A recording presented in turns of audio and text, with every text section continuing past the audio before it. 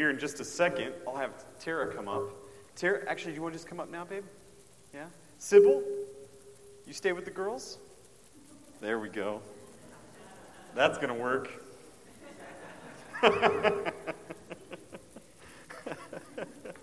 All right, so what we had there was just a little video, and what we wanted to do with that was to give you a quick glimpse of what it looks like where we're at. So we're in a small town called McComas. It's in the Western Cape, so the west coast of South Africa. South Africa, in case you didn't know, it is its own country. It's fair. I didn't know that before I went there, okay? So, however, Tara did know that because Tara was raised in Cape Town, South Africa, from middle school onward, correct? Something like that. And what you got to see there at the beginning of the video and really throughout are images of our church, Anchored Baptist Church. And the little tagline came up, working to reflect the diversity of Hermanus as we gather to hear good news and as we scatter to share it. So South Africa is a very diverse place. Right now in our church, I think we only have 4 or 5 language groups represented. There used to be a couple more, and that's changed. But yeah, it's diverse. There's a lot of different people. There's lots of different kinds of people, even within culture groups. And also what you got to hear there was the Apostles' Creed. The Apostles' Creed read in English, in Afrikaans, in Xhosa, and in Shona. And so those are really our 4 major language groups represented. And I don't know what to describe to you about our church. Look, we're actually similar in size. We are, it's just a small church in a small town, really. It's nothing impressive to look at until you start digging just a little bit below the surface. And what you then get to see is people's lives that have been changed by Jesus' death for them on the cross. And not only that, but people that are very different from one another, that out in the world, as it were, just outside those doors, probably would have no good reason or any acceptable reason to interact with one another. But once we come inside those doors together, there's nothing that we share in common still except for one thing, and his name is Jesus. And this is a very beautiful thing that we get to then be a part of. It's a beautiful work that God has graciously placed in our hands. And now, as we're gone, in the hands of the whole church, too. And so, our oldest son, Finnegan, he's not here with us today. He's at home sick. So I was up with him all night last night. And I basically got to have the live tweeted version of our church service in South Africa, so I'm very excited about that. I got to get the call at 2 o'clock in the morning. Hey, Wade, where are those keys at again? Okay, yeah, sure. I think I didn't actually speak English words or any sort of discernible language, but my intern Joshua figured it out, and I think that they got everything unlocked. So I'm very happy about that. So that's one aspect of our ministry there, and that is planting churches, specifically planting Anchored Baptist Church. Now, you guys know, as a small church, it's hard to really reach outside of your doors sometimes and pursue a lot of different things without distracting from the main thing. And so one of the things that we also get to be a part of is called the Acts 29 Church Planting Network.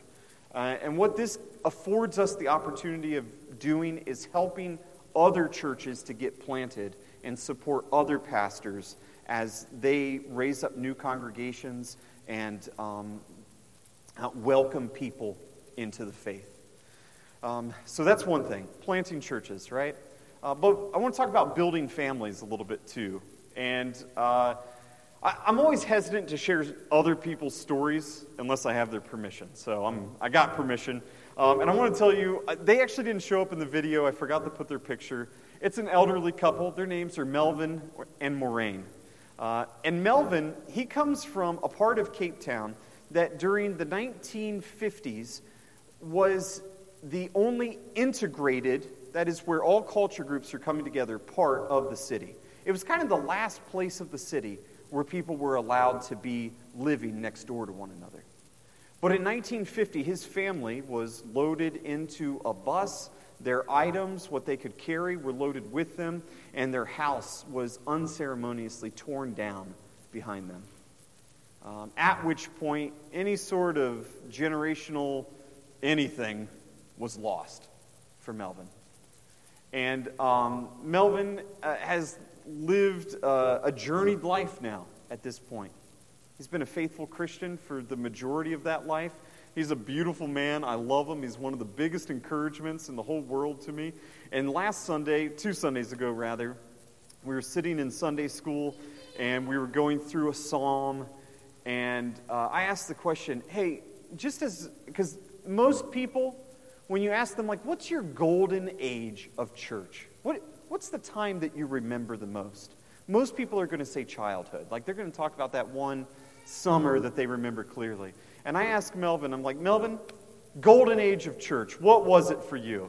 And he's like, Pastor, it's right now. It's right now, Pastor. In fact, Pastor, we have to keep this church going because this is where I'm going to die. And, for Melvin, who, culturally speaking, we're not the same. We don't fit in together. In fact, there's no one else like Melvin in the church, okay? And yet, he knows where home is because that's where he knows he gets the goods, as it were. That's where he gets the good news of Jesus given to him each and every Sunday. And he knows that that's what he needs to keep on hearing each and every Sunday up until he, I assume, buries himself. I'm not sure what his plan is exactly, but it's probably something along those lines. So that's one end of the spectrum. And so we want to plant churches. We want to build families. Even for Melvin and Moraine, they've suffered great loss in their family. And so to be constantly reminded of that good news that we have in Christ is a rebuilding thing for them. But T, can I pass this mic to you, T? Is that okay? Should I use this one? No. Is it working? Okay. Thanks so much for having us. This is really fun to be back. I feel like whenever we're back in Marysville, it's like trying to get a glimpse of what Wade's childhood was like. And he always has all these stories that he's telling the kids, and they never believe any of them. Because even when we got here, he's like, you see those trees over there? I used to put my knife in my mouth, and then I would climb up to the top of those trees. And so it's fun for all of us to kind of hear all these things and wonder what Bill and Cindy were doing. I don't know. But, no, I'm joking. Bill's at home with our oldest, so hopefully there's no climbing trees. But anyway, so thanks for having us.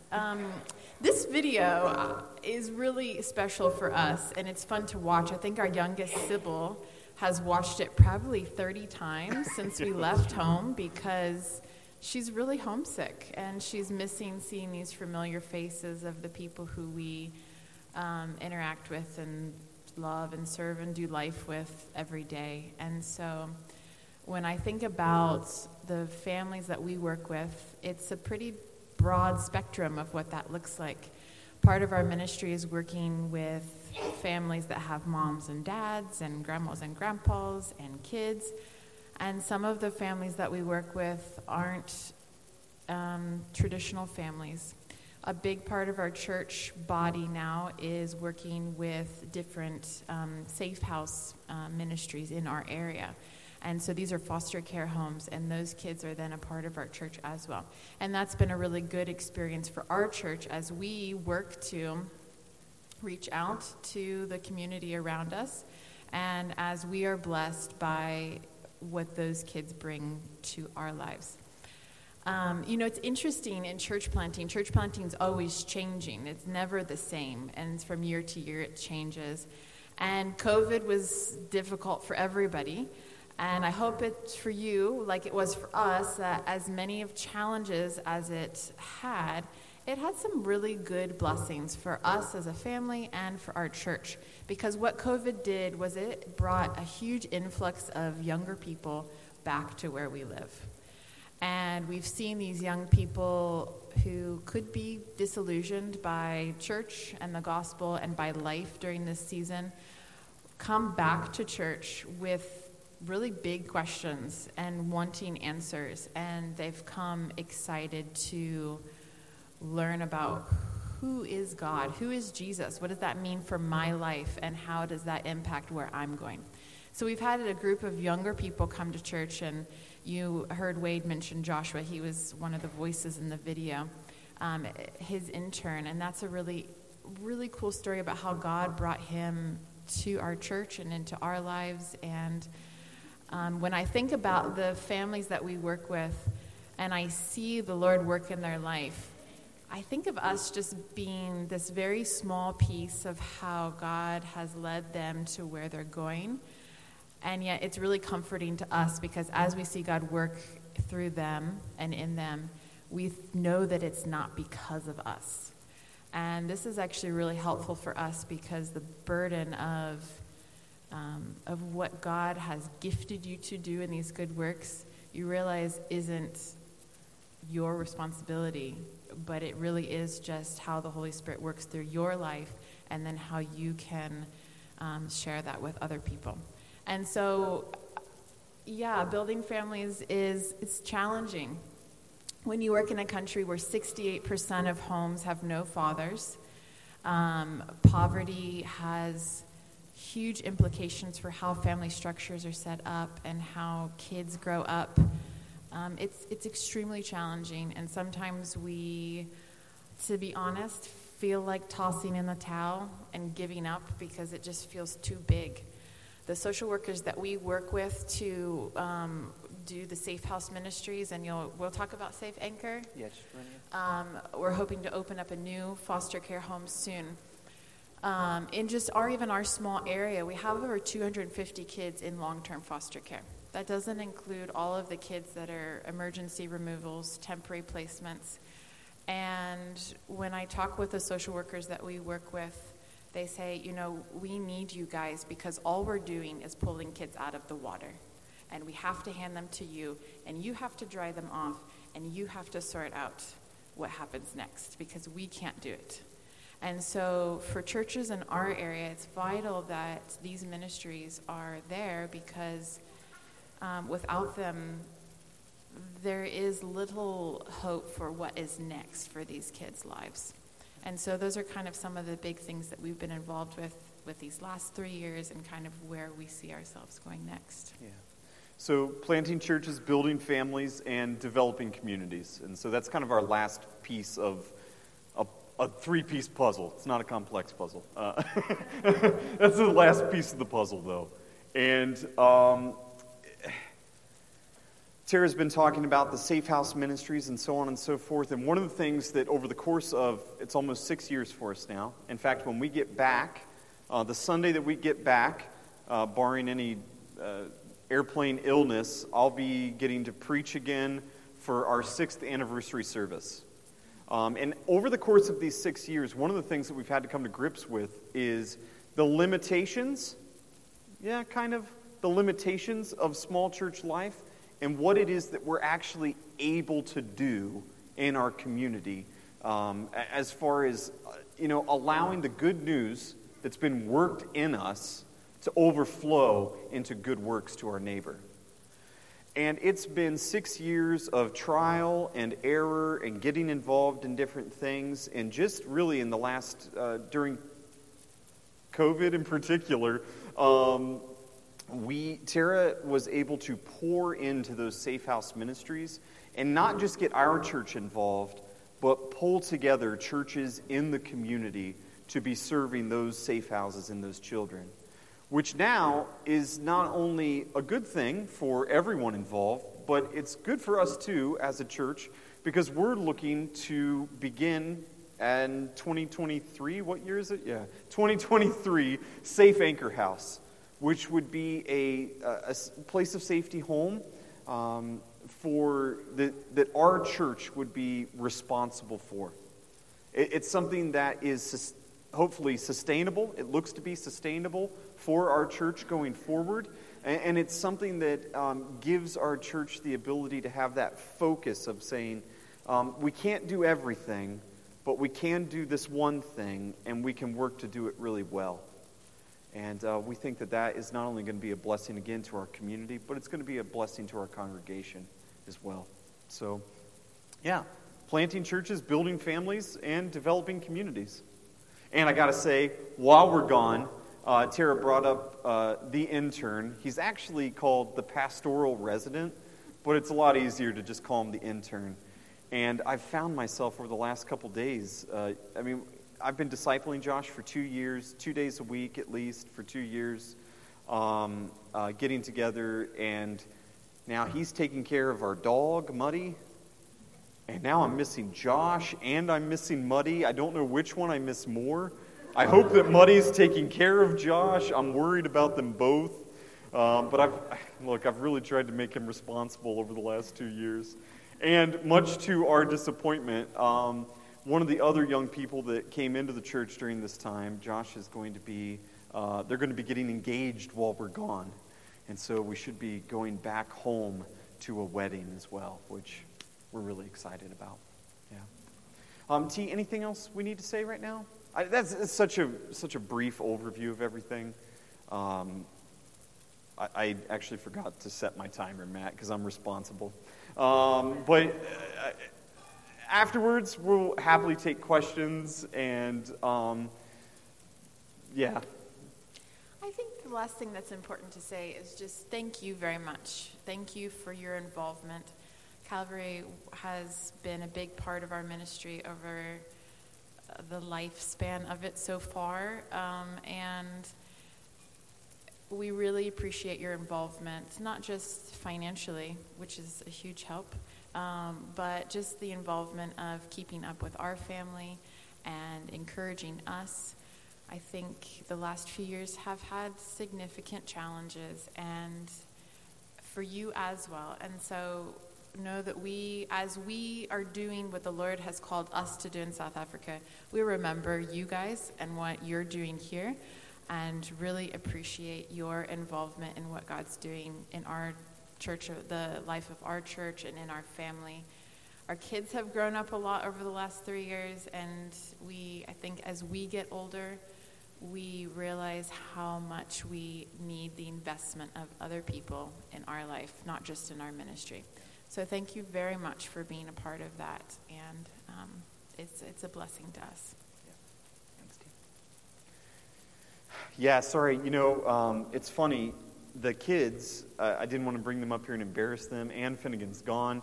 But even as I was recording that video, and I had to list off all the names of the people in our family, I was very confused. I couldn't remember which names I had said and which names I hadn't said.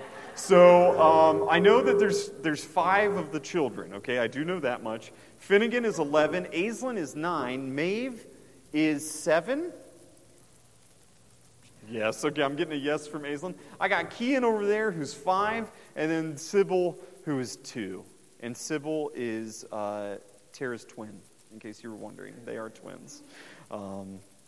Yeah. And we are so thankful for our flights got all messed up on the way back, and so we're so thankful that we actually made it here. And God's graciousness to us in the journey and everything like that. I am going to pray for us here in just a second. But just to give you an idea, look, I don't usually recycle sermons, okay? You're not getting a recycled sermon. It's fresh for you today, all right? But what I wanted to do today is also give you a taste of what preaching sounds like at Anchored Baptist Church. And what you might realize is it actually doesn't sound that much different, all right? And hopefully that is a good thing, all right? Let me go ahead and pray for us, though, and then we'll get started. Father God, we love you. We are thankful, Lord, for the opportunities that we've had already this morning to lift up your name, the opportunities that we have had already this morning to be reminded of our sin and to lay our sin before you so that you will graciously and mercifully remove it from us and give us new life each and every day as you promised to do. And Father God, as we dig into your word here for a couple of moments, I ask that through your word and by your Spirit, you would be softening our hearts, that you would be strengthening us and encouraging us, and that at the end, Lord, you would give us the comfort that is ours because of what Jesus has done for us. It's in his name that we pray. Amen. All right, so each sermon I start off with a big idea because I use a lot of words and I need you to know where we're going. So here's our big idea for today. You are set free in Christ. You are set free in Christ to stop defining yourself by what you do. You are set free in Christ to stop defining yourself by what you do. And if you want to, you can turn over to Galatians chapter 5 this morning. I'm going to throw you right in at the end of Galatians to a passage that you probably know, or at least think you know. No, you probably know it. I'm joking. You know it. In fact, you probably could list off the fruit of the Spirit like my children can to me, because I can never do it for them. So Galatians chapter 5, verses 13 through 26. For you were called to freedom, brothers. Only do not use your freedom as an opportunity for the flesh, but through love serve one another. For the whole law is fulfilled in one word: you will love your neighbor as yourself. But if you bite and devour one another, watch out that you are not consumed by one another. But I say, walk by the Spirit, and you will not gratify the desires of the flesh. For the desires of the flesh are against the Spirit, and the desires of the Spirit are against the flesh. For these are opposed to each other, to keep you from doing the things that you want to do. But if you are led by the Spirit, you are not under the law. Now, the works of the flesh are evident. They're clearly seen. Here's some fun words for us. Sexual immorality, impurity, sensuality, idolatry, sorcery, enmity, strife, jealousy, fits of anger, rivalries, dissensions, divisions, envy, drunkenness, orgies, and things like these. I love that Paul covers everything else like that. I warn you, as I warned you before, that those who do such things will not inherit the kingdom of God. But the fruit of the Spirit is love, joy, peace, patience, kindness, goodness, faithfulness, gentleness, self-control. Against things like these, there is no law. And those who belong to Christ Jesus have crucified the flesh with its passions and desires. If we live by the Spirit, let us also keep in step with the Spirit. Let us not become conceited, provoking one another, and envying one another. I'm going to take you back in time here for a second. Ask you a question I want you to think through. What do you think Moses expected to see his first trek down from Mount Sinai? You know this story, right? God's first people escape Egypt. They've been freed from slavery. And now these free men and women who make up God's first people, they had every option in front of them.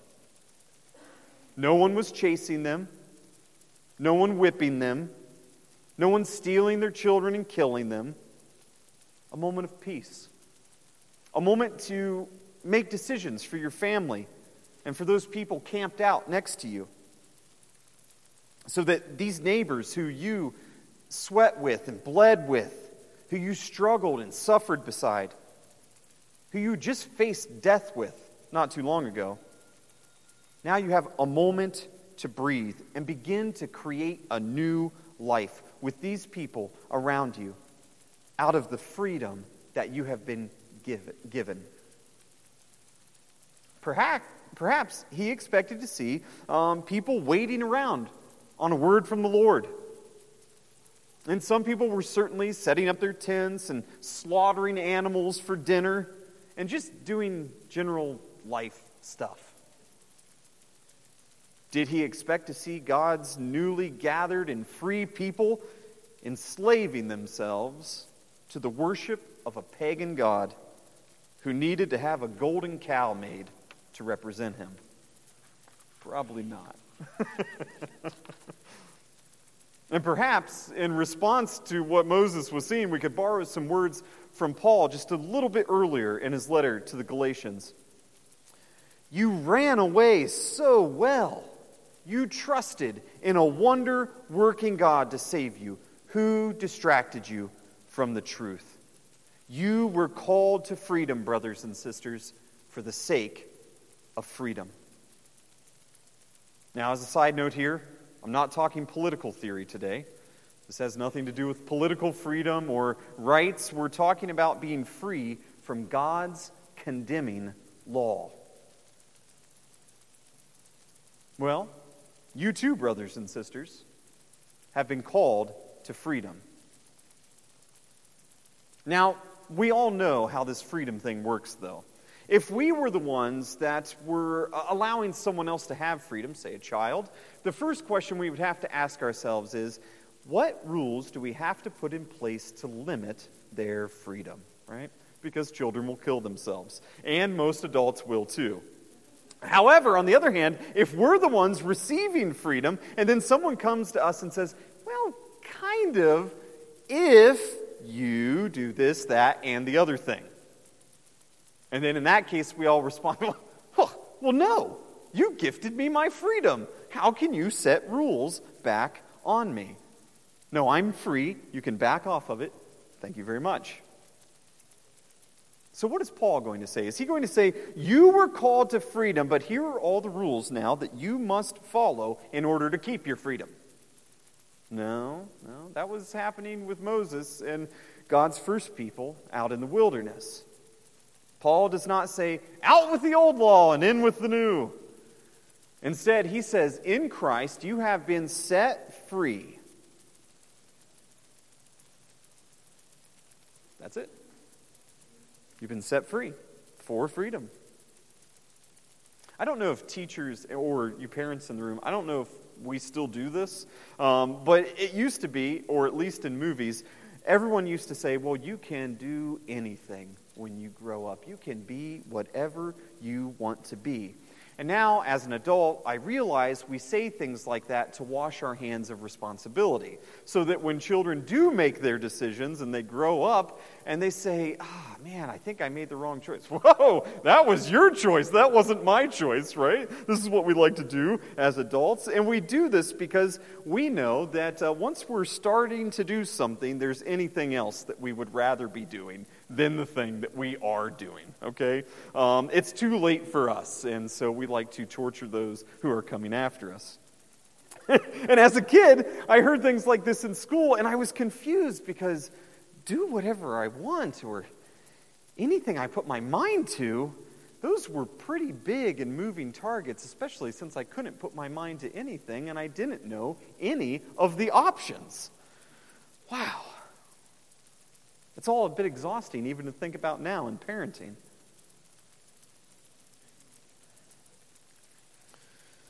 And so, yes, as adults, we now say, well, those were your choices. But here's the point. Sometimes, and all the time, we confuse freedom with choices. We confuse freedom with choices. And to stay with this way of thinking, I have a good friend. He's really good at math, all right? And I say that with great reverence because I'm not. And he just gets it. He always has get it. He probably got it in the womb. He's definitely getting it after the womb. And he, frankly, was born to be an engineer, right? And everyone knew this. You look at him, you know it. No one ever told him, hey, you know what? Have you ever considered your options? Have you ever thought about becoming a chef or maybe a horse groomer or a florist? No, everyone always told him, keep your grades up and then you can choose whatever kind of engineering you want to do. See, he has the freedom to be a good engineer, frankly, because of a lack of options. Freedom is not getting to choose whatever we want. And we are gifted freedom by Jesus, and we only have it in him. And this freedom is given to us for a reason. What did Paul say it was? Well, it's not an opportunity to continue acting selfishly. That's what we've been freed from. Because that selfishness is slavery. See, before Jesus justified you or made you right and righteous in the eyes of God, before he justified you and gave you all of his righteousness, you were enslaved to performance. And that's exactly what's going on in the book of Galatians. Your identity could only ever be what you did. And you know this right now from your life outside of these doors. If you're dishonest, people know you as a liar. If you act ignorantly, well, there's lots of words that people use to describe you, but at the very least, you are taken less seriously. The churches in Galatia knew this, and they knew that they wanted to be seen by God and all of God's people as real Christians. So how do you do that? Well, of course, in Galatia, this was the issue. To be a real Christian, you follow the law, you get circumcised, you do all the things that actually point away from what identifies you, defines you, saves you, and changes you, and that is Jesus. His person and work, his blood shed for you. So you are no longer identified by what you do, but instead by what Christ has done for you. His name has been placed on you, and you are a different person. You have been set free in Christ to stop defining yourself by what you do. So no longer acting selfishly, but rather showing love through service to one another. You've not just been set free into nothingness, but you have been set free into something, for a reason, for a purpose. I know for us, and probably for you as well, the last 2.5 years of COVID and being separated and being together and separated, blah, blah, blah, blah, blah, blah, blah, it's easy to feel purposeless. All of a sudden you're separated from someone physically, and the assumption is that person doesn't need me anymore. Well, that is a lie from Satan, and also, it doesn't feel good to be without purpose. In fact, it kind of feels like a prison. Otherwise stated, it feels like slavery.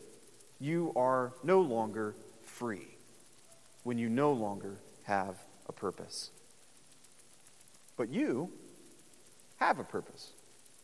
In fact, Paul says in verse 14, if you want to be so concerned about following the law, you must not understand that you have been set free from using the law for the sinful purposes of saving yourself.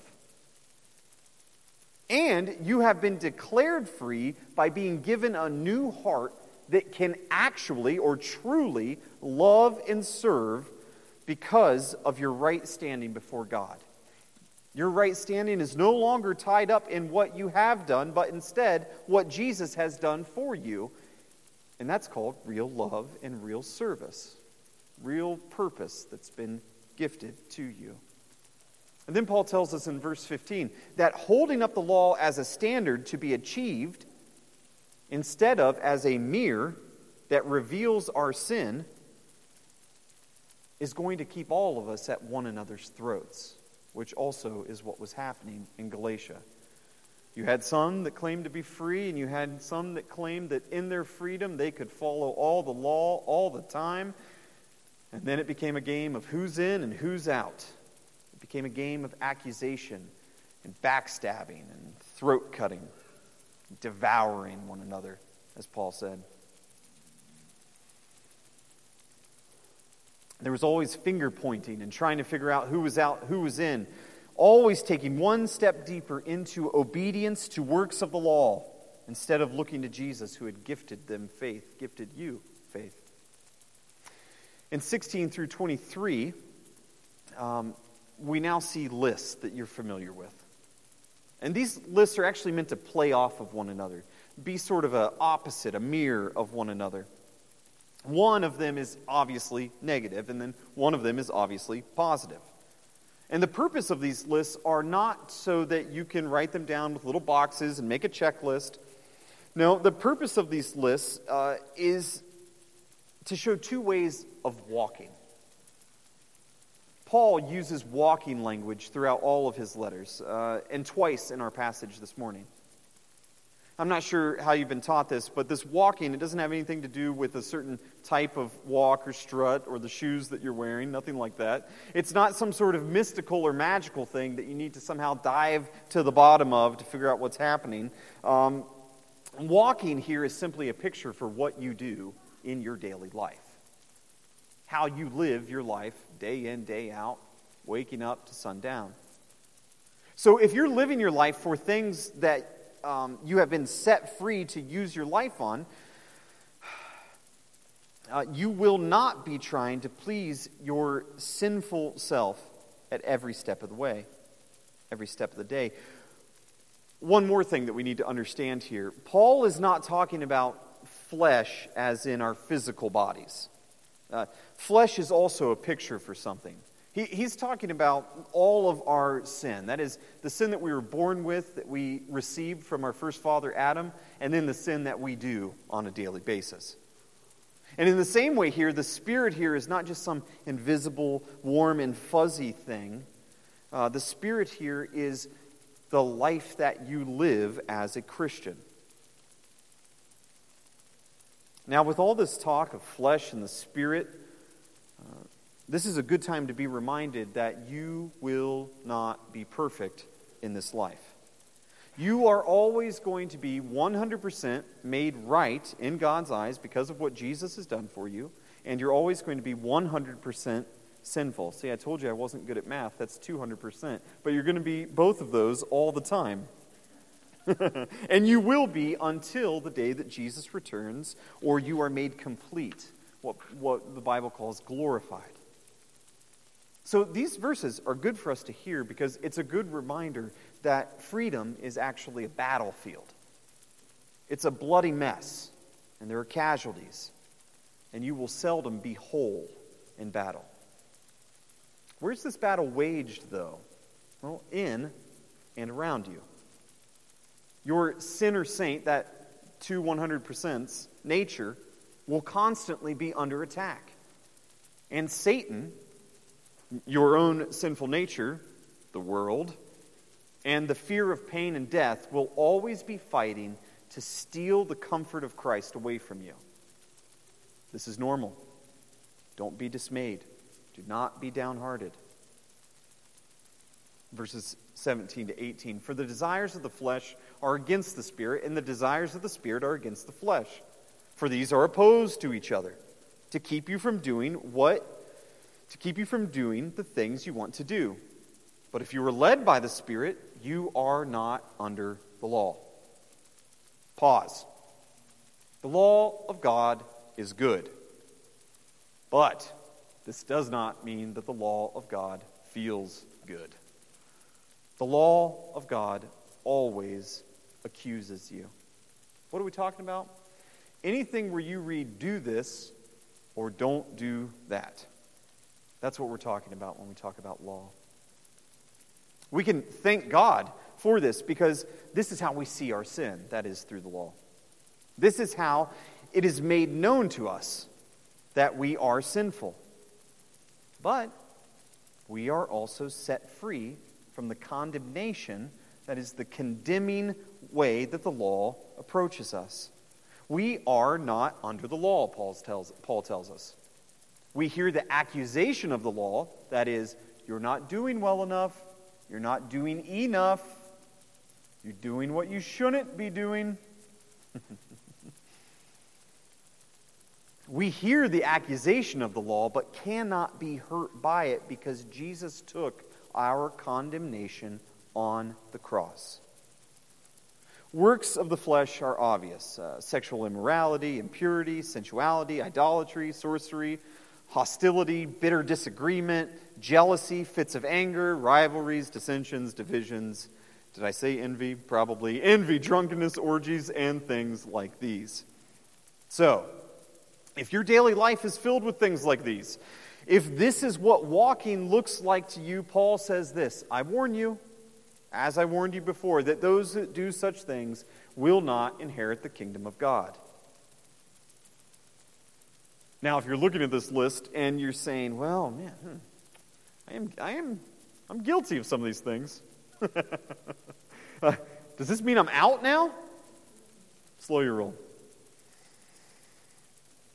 Are these the things that you lean on and trust in? Are these the places that you find your comfort? Is this your daily walk? Paul, again, here is not giving you a list of things that says, okay, this means you're out. Instead, he's saying that working to look and act more Jewish, in this case, and less Gentile, is not how you know your spiritual status. He's saying following the law is not going to tell you whether you are a Christian or not. If you fear, love, and trust these things, then you need God to change you. You need that old, dead heart of stone removed and a living, beating heart that is made alive by the Spirit in your chest. Now, how does Paul compare our sinful nature and our redeemed nature? By using two words. Works and fruit. Works, fruit. Works versus fruit. Works come from the flesh. Fruit, on the other hand, is something that must be produced in you, grown in you, planted, farmed, harvested. Something we do, works, versus something God does, fruit. But the fruit of the Spirit is love, joy, peace, patience, kindness, goodness, faithfulness, gentleness, self-control. Against things like these, there is no law. And those who belong to Christ Jesus have crucified the flesh with its passions and desires. Hold on just one second. I got to go back because I may not have made myself clear. If you're living in that first list, you know what God's Word does? You know what the Spirit does through God's Word? Exactly what we sung about this morning. It's an invitation to take that sin and give it over to Christ once again. But back to the fruit. Love is listed there in the fruit first because it is a sort of seed. It's a root of all the other things on the list. However, don't be confused into thinking that you have some of the fruits and God must not have given you some of the others.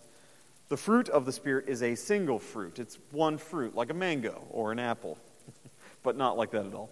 You can and should meditate on this list for sure. And you can and should work to grow in each of these areas. You know who will thank you for that? Your neighbor will thank you for it. Your closest neighbors that you live with, and maybe even the next door ones. Your co-workers, they'll thank you for it. Your fellow church members, they will thank you for it. Or they should. But you may not see all these fruit all the time. And you may actually be constantly battling against yourself for each and every one of these fruit to be produced by God the Holy Spirit in your life. And again, this is not a list for you to check off, like you've got it all under control. This is the work of God the Holy Spirit in your life, changing you, shaping you. But we know that old dead Adam, that old dead Eve will be grabbing a hold of you and trying to drag you back down to the depths of the grave for your entire life. Once again, you will not be whole in this life. But take comfort, because you have been crucified with Christ, Paul tells us.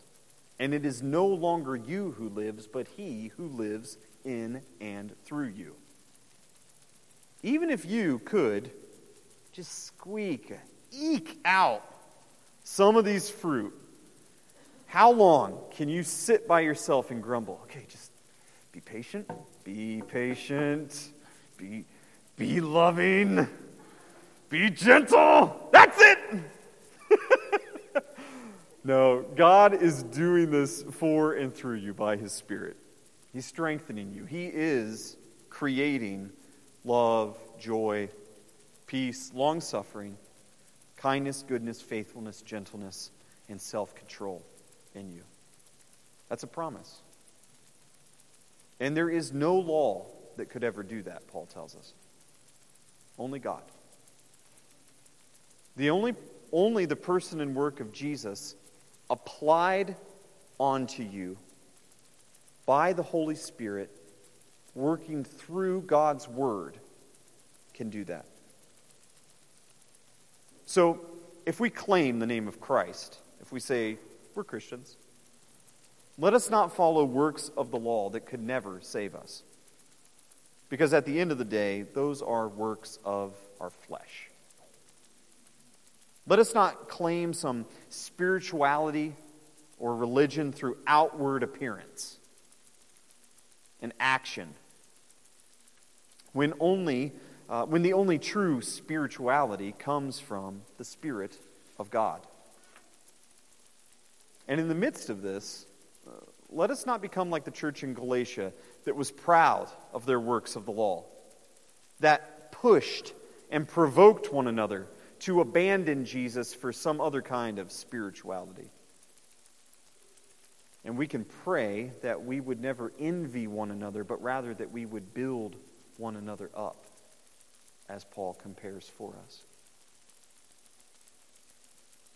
Let us have the mind of Christ, sharing in what He loves, doing nothing from selfish ambition or pride, but rather in humility, counting one another more significant than ourselves. Let us look to each other's interest, showing love through service.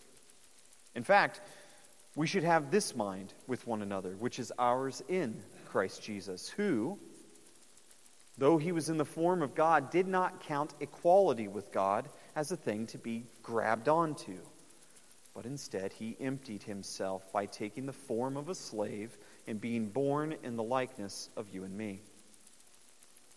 And being found in that human form, He humbled Himself by becoming obedient to the point of death, even a criminal's death on a cross. And it was on that cross where Jesus' blood was shed for you. Here, it's there where you are declared free and forgiven. Rest in and rely upon that good news. And thank God for the good fruit that He is and will continue to grow in you. Christian, you are set free in Christ to stop defining yourself by what you do. Let's pray. God, for each of us today, I ask that we would be ever mindful of these promises.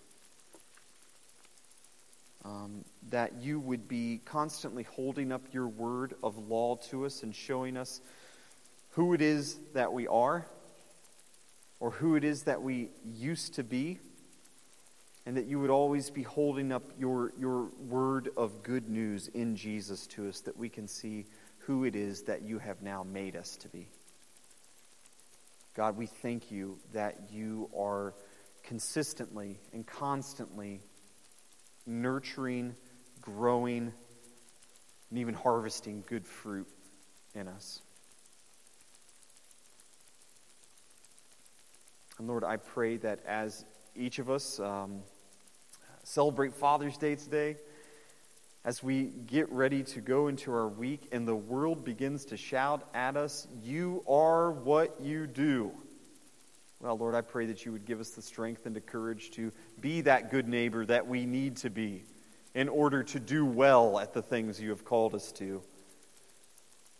And yet, as soon as we begin to apply that to who we are in Christ, Lord, I ask that you would shout back at us and that we would be reminded that, no, we've been set free from that. God, we thank you for this word today. We pray that your Holy Spirit will continue to remind us of it and be continually applying that good news of Jesus to us. It's in his name we pray. Amen.